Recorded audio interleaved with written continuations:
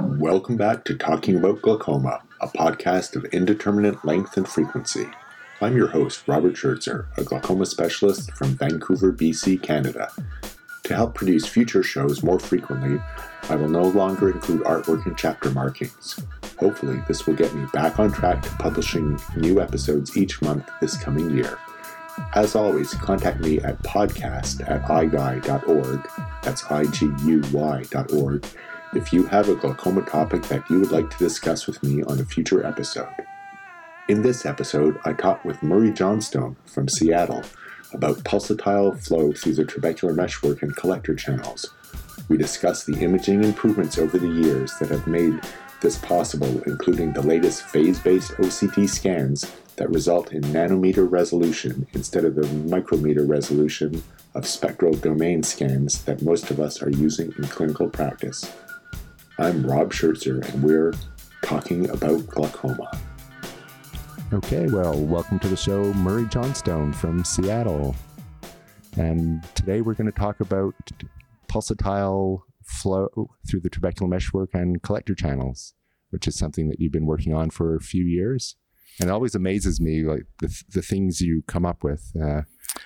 Really don't know where you pull these things from in your mind, what makes you think you dream these things up, but let's hear where this came from and its implications. Yeah, what's interesting is it didn't just suddenly happen. Has been an evolution over many, many years. And I first started out, I worked in an aqueous outflow lab in Seattle many years before I even went into Morton Grant's lab at Howe Lab in Boston.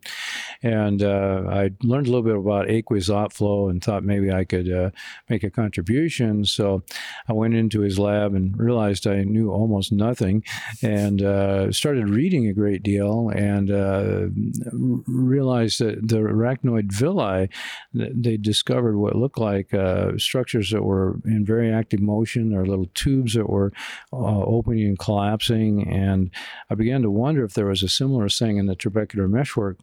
And so I ended up doing a series of studies in living primates, actually, where I would fix the eyes at different pressures, and was able to come to realize that the trabecular meshwork really is in very active motion.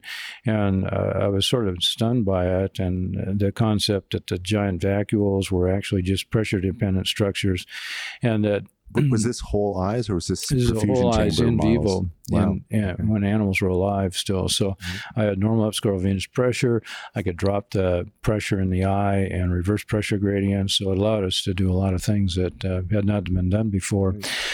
And I saw what looked like a set of valves with structures that were spanning across Schlemm's canal, and I could basically get blood reflux into these things, but nothing came across Schlemm's canal endothelium, which made me think that they were acting as little valves. So over the years, this sort of haunted me, and I felt that I should try and explore it a little more and figure out what was going on, but I got busy in a clinical practice and really kind of put it aside for a number of years, but then came back to it with, I guess, maybe 10 or 15 years ago, I started working with Robert Stegman and asking him what he was seeing. And I kept reading about the aqueous veins and realized that aqueous undergoes pulsatile motion from Schlemm's canal into the aqueous veins, and something has to be pulsatile or pumping. There has to be some tissue motion for that to occur. So he had that high speed, he had a high resolution, extremely high resolution camera, right? And you could see the pulsatile flow through the right. Well, I saw it through the aqueous veins, and there was a great deal of documentation in the earlier literature when the golden age of clinical observation first became available, and really the slit lamp was a tool that was the technological breakthrough that allowed Asher and Goldman to discover the aqueous veins and the pulsatile flow there. And as a result of that, they first of all, they saw the flow in the eye or into the aqueous veins and discovered or made it definitive that aqueous was flowing, which is a fundamental thing that had not been established until that point. But the other thing was a highly salient feature was that the flow was pulsatile. And in their earliest papers, they pointed out that the aqueous outflow drugs were increasing the pulsatility. And that was a major clue that there's something about the pulsatile motion that increases in the context of pressure improvement with glaucoma medications. So how would it increase the pulsatility? Is it altering the tissue? Well, of course, the question was, why is it pulsatile flow altered? And they really didn't have any answers back then, but there were a number of studies with adrenergics and with also with miotics showing that if you basically introduce these drugs into the eye in glaucoma patients, in patients who had very little or no pulsatile flow, dramatic increase in pulsatile flow within a matter of minutes, with adrenergics within 5 minutes, and with miotics within about 15 minutes. And actually atropine slowed pulsatile flow. So they had a whole series of basically pretty clear observations about what was happening, but no explanation of why. And I went back and read Goldman's work. He thought that the meshwork was rigid, and they couldn't explain how the ocular pulse could get across the trabecular meshwork to Schlem's canal, to drive the canal motion. And so through his entire career, he and Asher as well were never able to provide a synthesis of the fact that the aqueous outflow was pulsatile, that there was a pulsatile flow, of course, inside the eye, where we have typically about a 3 millimeter pulse variation. Right. So there was this situation that was there. And of course, the answer to this, as time has gone by and we've realized that there's motion in the trabecular meshwork tissues, that the pulsatile flow in the aqueous veins results from the ocular pulse, which drives the trabecular meshwork. It has got to be moving. It's the only explanation possible that permits an explanation for the driving of the ocular pulse to drive flow out of the eye. So then those drugs that you mentioned would be parasympathetic or sympathetic stimulants, so they would alter the blood. Exactly. The blood flow. Yes. So, well, of course, pilocarpine is well known to increase contractility, and of course, we have the work from Mike Van Buskirk and others showing that if you basically increase the tension, which is simulated with the lens depression experiments, if you increase tension on the ciliary body, what it does is makes the intratrabecular spaces enlarge. It causes the canal of Schlem's to enlarge, and it actually then puts the meshwork in a position to expand and basically undergo motion much more actively in response to pressure gradient changes, and particularly the ocular pulse. So it provides it now an explanation in retrospect, but not one that was apparent before. And the issue with adrenergics remains a bit of an unknown. It may be that there's a downstream improvement in basically reduction in resistance. There's considerable work now that, for instance, brimonidine reduces episcleral venous pressure, and that it may be that the whole apparatus can simply start moving more effectively when there's what they call the afterload is reduced in the system, sort of like in the heart when you reduce the afterload. So those are clues. And another thing, when we started studying... So when you have more motion, you have more aqueous flowing out through... Exactly. You've got enhanced pulsatile flow. Okay. Yeah. Right. And it's literally a stroke volume, and a stroke volume that they characterized in lymphatics as well. The lymphatics are described as mini ventricles in the sense that when you've got the pulsatile changes within the tissue as a result of alterations in tissue turgor with changes in the cardiac pulse, what that does is drive these little mini ventricles each time to drive lymphatic fluid forward within the aqueous veins. veins, and this same phenomenon presumably is occurring in the within the outflow system of the eye. So that's the conceptual framework, at least. And as these various pieces started to fall into place, I was fortunate enough to work with Robert Stegman, who actually was able to demonstrate motion within the collector channels, and we've got a number of videos of that, and is published in several books where you can watch the pulsatile motion of aqueous entering the aqueous veins, or entering the collector channels, that is, just distal to Schlemm's canal from when looking with gonioscopy. It's very, very striking. Yeah. Fascinating. And in addition, he's actually, he had a technique that allowed us, by just creating an equilibrium between intraocular pressure and episcleral venous pressure, by increasing episcleral venous pressure with a flange gonial lens, you could create an equilibrium situation where the aqueous was oscillating back and forth in the collector channels, and watch blood-stained aqueous moving out of the aqueous, out of Schlemm's canal into the collector channels. Stunning stuff, really wonderful. But at that point, you still weren't actually measuring these pulse volumes. No, you couldn't measure it. But the other thing was, he actually also showed aqueous flowing into the eye through little structures with a configuration similar to the valve-like structures I described histologically.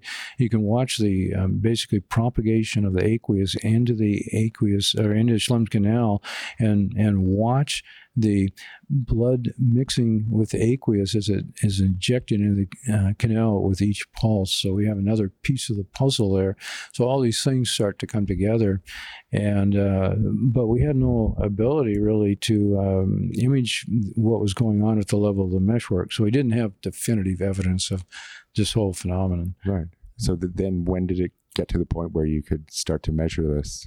Well, then we went into the laboratory and set up a laboratory system, which we used primate eyes, which were very fresh eyes, and also human eyes, and we're able to take the anterior segments, induce an ocular pulse that we controlled, and then with an OCT system, actually measure the or image the ocular pulsatile motion of the tissues, and then quantitate that motion with OCT. And in the laboratory, it's easier because you don't have motion. The OCT requires basically a tremendous amount of algorithms to get rid of extraneous motion in humans, because you've got bulk motion, you've got microsaccades, you've got many motions, and you've got whole body motion, you've got the ballistic head movements. All of these things have to be taken out in the living eye. Right. But in the ex vivo environment, you can really control it. So that allowed us to basically measure the motion of the trabecular meshwork, bulk motion of the meshwork. Right. And which generation OCT was that? That was with phase-based OCT. Okay. And should I? I'll talk. Yeah. So that's the one that's in the nanometer resolution instead of micron resolution. Right. And I'll explain that. What time-based or TD-OCT and SD-OCT are basically optically structurally defined, and they use standard optics, and the maximum resolution with standard optics is around 4 microns. That's a maximum that can be achieved with any of the commercially available devices, and it's a theoretical limit as well, 4 microns. And this is in contrast to phase. That would be 4 times 10 to the minus 9. That's 10 to the minus 6th. 10 to the minus 6th. 10 to the minus 6th. And I was very fortunate to work with Ricky Wang, who basically in about 2007 published some seminal papers, which were an entirely new conceptual framework of being able to tease out information about motion theoretically at the level of picometers. That's and the theoretical resolution limit is in the neighborhood of 50 to 60 picometers. That's the dimensions of the orbit of the electrons in a helium nucleus. It's astounding. Yeah. But the practical resolution, because of Pico is minus 12. because of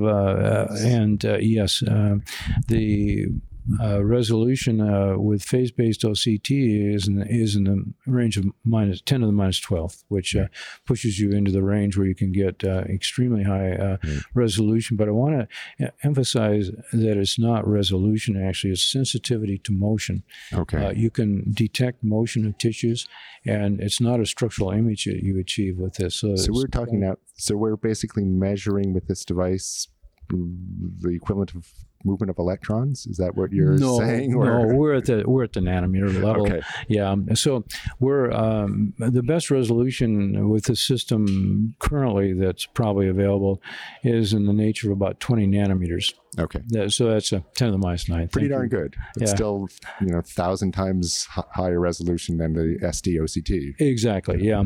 And again, as we're talking about resolution of structure with SD-OCT, we're talking about basically sensitivity to motion, right. with phase-based OCT. So they're really different concepts, but what that allows you to do then is to tease out the motion at a very high level of resolution.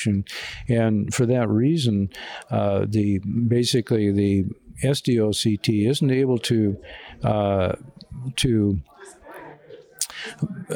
easily, because of shadowing and vessel shadowing and the thickness and the scatter of the sclera, isn't able to resolve the trabecular meshwork motion at all. Well, it's quite limited, but with the phase-based OT, because of the far higher dynamic range, it can tease out the motion of the trabecular meshwork, and that's what we're achieving that's unique. Got it. And I'd like to also point out that what we're doing is we can, the same information that's achieved with SD-OCT, we're using phase to allow us to overlay an SD-OCT image. We lay the phase image over it so we can see where we are, and then we see the motion with the phase, and we see the structure at a much lower resolution, or I should say resolution with the SD-OCT. So we got structure and then phase overlaid on top of it, if that's reasonable. Yeah, it's good. Yeah. And so that's a phase-based issue, and that's why we're able to push this boundary to this level. It requires a great deal of work in terms of algorithms to, again, optimize the and eliminate the motion. That's bulk motion, other motion than what you want. So, right. So first you did that in vitro. Ex vivo. Ex vivo. Yeah. Okay. And then now you're. And more recently, we've been able to then modify that to write the algorithms, and I'm very fortunate to work with Ricky Wang's lab and some of his postdocs who have written these algorithms that now allow us to tease out this information in vivo in living human beings, where we can actually watch the behavior of the tissues in real life. Right. So I saw some of the videos. You have 5 human subjects where yes. far where yeah, we've done this now in over, I guess, about 12 subjects, and we can basically tease out the phase motion in all of them, but we're at about 80% success in terms of getting good quality images. But this technology is really in its infancy. The illumination capabilities, the camera speeds, all the algorithms can probably be improved by orders of magnitude still. Sort of like, it's a little bit like where MRI was when they first were able to see motion, and it proceeded, if you have an opportunity to read the history, is incredible. The advances that occur as a result of all the various things that can be developed. That same thing is likely, I think, occur with a phase-based OCT. Yeah. We're just really at the beginning. Definitely. So I'm wondering with this then, have you looked at inter-test variability? So if you retest the same patient, as I was thinking of that, it also dawned on me, if you get a different reading, it could be that their outflow is different that day. So Exactly. how do you even, Yeah. how can you even confirm it? Yeah, it's a real-time issue. That's Yeah. right. Yeah. Well, there are many questions that that first of all, this immediately starts requiring you to ask. First of all, how does it vary by location around the limbus? How does it vary from minute to minute? How does it vary with the pulse rate? As you say, what's the measurement variability? But of course, because it's a real-time living situation, it's a changing second by second, instantaneous changes. It's going to be varying from minute to minute. So, and second to second. In fact, every pulse, ocular pulse, you've got that issue. Mm-hmm. So would you be able to imply from this that areas in the eye where you're seeing bigger pulsatile flow, that the collector systems are working better in that area, and you might consider clinically to target that for treatments? Yeah, we actually have, and this is published work, by the way, the phase-based information. We have actually 10 patients where we're able to show simultaneous pulse peaks and the tissue motion peaks, and basically they're highly synchronous. It's something like an order of 0.0009 or something in this range. Very highly significant correlation between pulse and the trabecular meshwork motion, basically the peaks.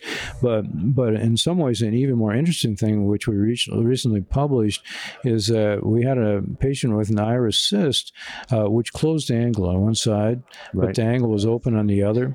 And on the side with the closed angle, there is no pulsatile motion. Right. On the side with the open angle, very easily measurable pulsatile motion with all the pulse amplitudes and velocities that you would anticipate. So we have good evidence that where there's an absence of flow, there's no motion, and with normal flow, we have motion. So that, I think, to some extent answers your question.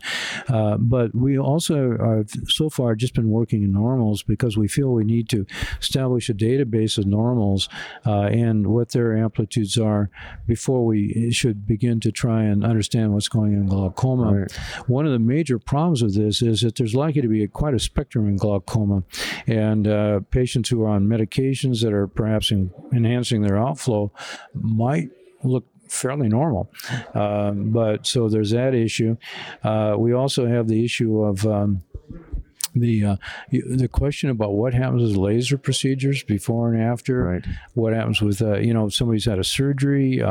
What would happen? What happens in people who've had stents in areas adjacent to the stents? There are numerous questions. Yeah, no, it's really incredible. Just something else that's dawning on me. I'm sure you've looked at this too. Is there any sort of like Eisenberg uncertainty principle thing in that the act of trying to measure this, you're altering the flow, and that's that's a really good question. I mean, just from the standpoint that I guess every patient perhaps has a possible risk of a white coat syndrome, which with every aspect of our measurements, we have an issue.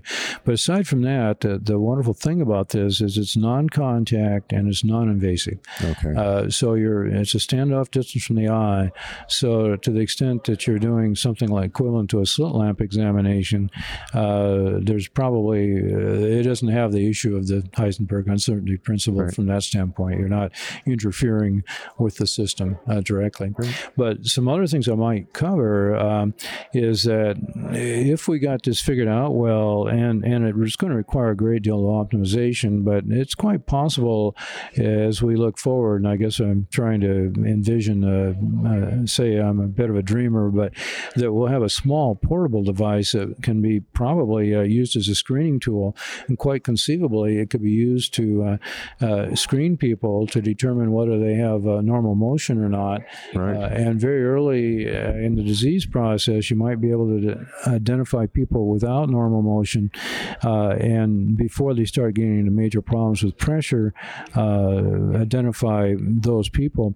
Another aspect is that, as we've talked about many times, the intraocular pressure pressure measurements we take are not a very effective tool to understand what's going on in terms of pressures. And for instance, diurnal pressure changes, the fact that we have patients looking straight ahead without any motion when we check their pressures, and the fact that pressures vary as much as 10 millimeters with blinking, the ocular pulse, which we don't really characterize at all, and yet it's a constant variable.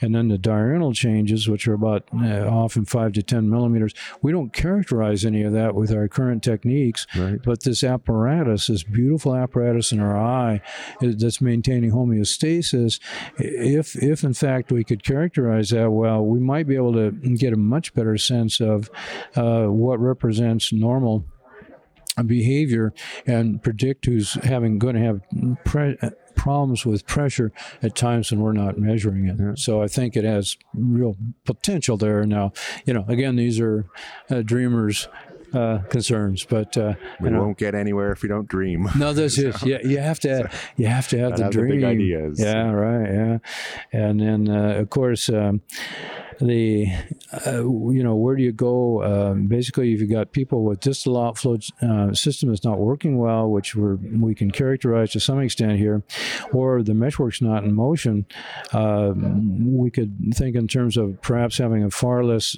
satisfactory outcome with SLT or any of the laser procedures. We might want to move on more quickly to something else and spare them a long period of time when we're experimenting with different kinds of things and move directly to a more appropriate procedure.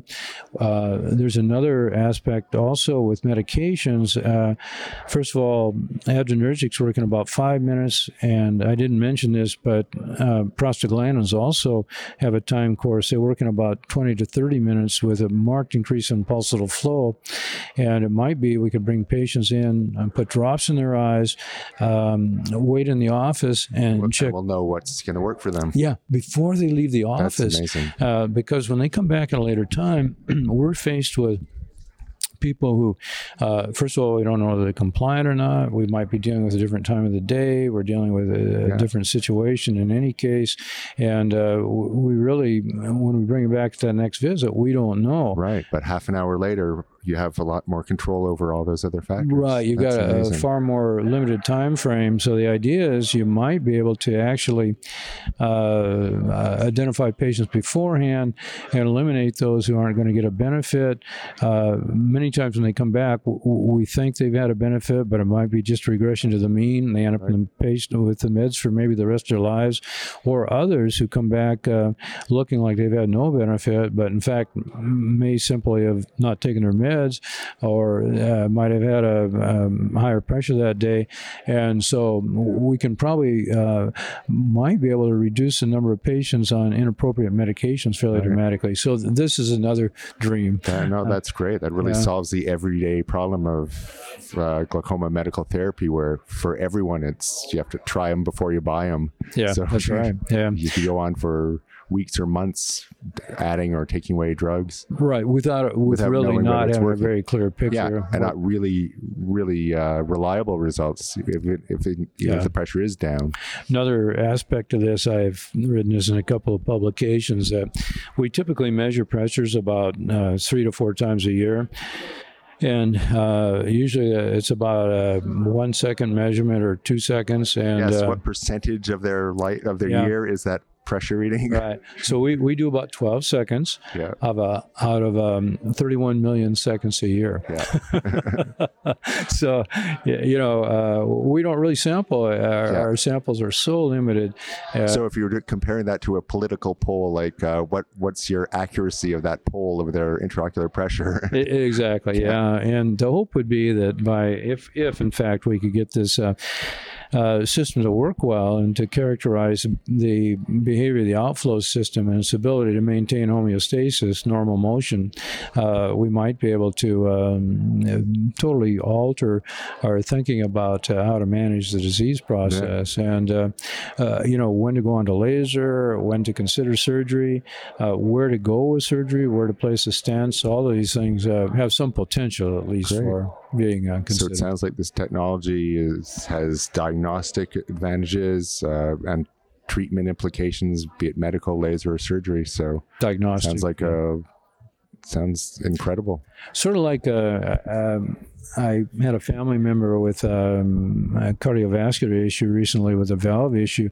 Every aspect of her care was dealt with echocardiography, which is very similar to this, where we can actually watch the tissues in motion from the initial diagnosis to decisions to initiate treatment, Right. to escalate treatment, to decisions about whether to move on to surgery, the type of surgery to use, and basically even the approach to surgery, where to come in for surgery, are all determined by the echocardiogram. And Right. this is quite a similar conceptual framework. So That's right. Now you could do angiography and wall motion studies and exactly, open up a coronary artery with a stent and see the flow improve and see the wall motion improve. And Yeah. this is sort of doing a similar thing. Right. with the mesh Watch work. the motion through the valves, watch the valves themselves. Yeah. There's another piece of this that we've developed is it's this technique can see motion, but it doesn't see structure very well.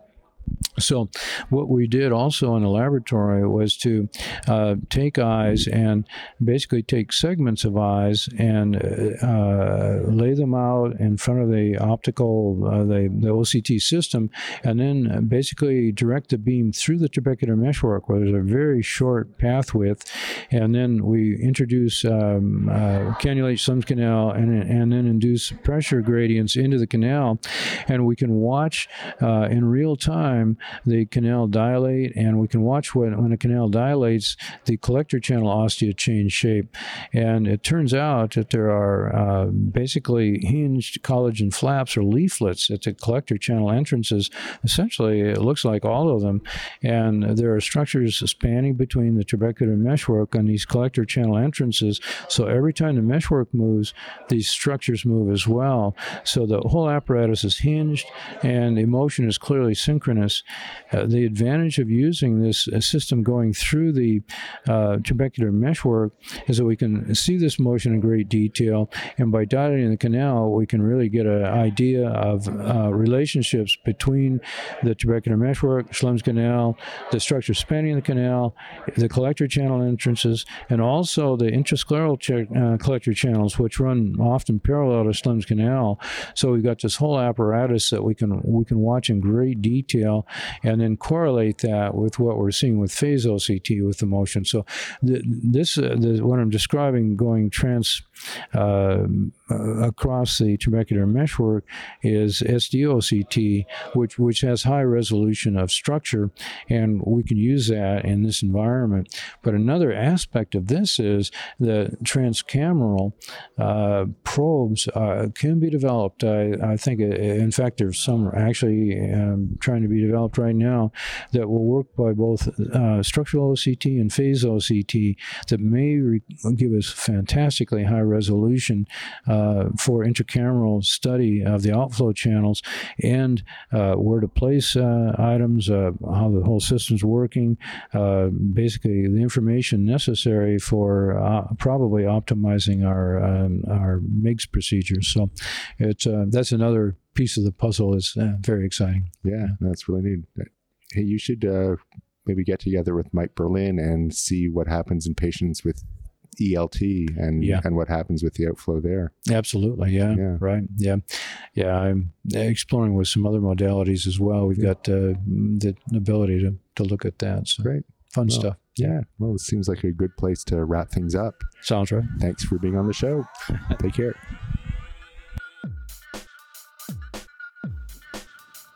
That's our show for today. Thanks for your patience as I slowly post new episodes, including a talk about the new glaucoma drug, Ropressa. Please rate the show on iTunes, as this is the best way for other people to find the show. You can subscribe using iTunes, Pocket Casts, Google Play, Stitcher, or wherever fine podcasts are found, and new episodes will appear in your podcast player as they come out. Please tell your friends and colleagues about the show. Drop me a line at podcast@iguy.org with your comments. Visit wholelotofrob.com, westcoastglaucoma.com, or follow me on Twitter @RobSchertzer. Links to all of these are in the show notes. Remember to keep fighting glaucoma by early detection so that nobody loses vision from this group of diseases.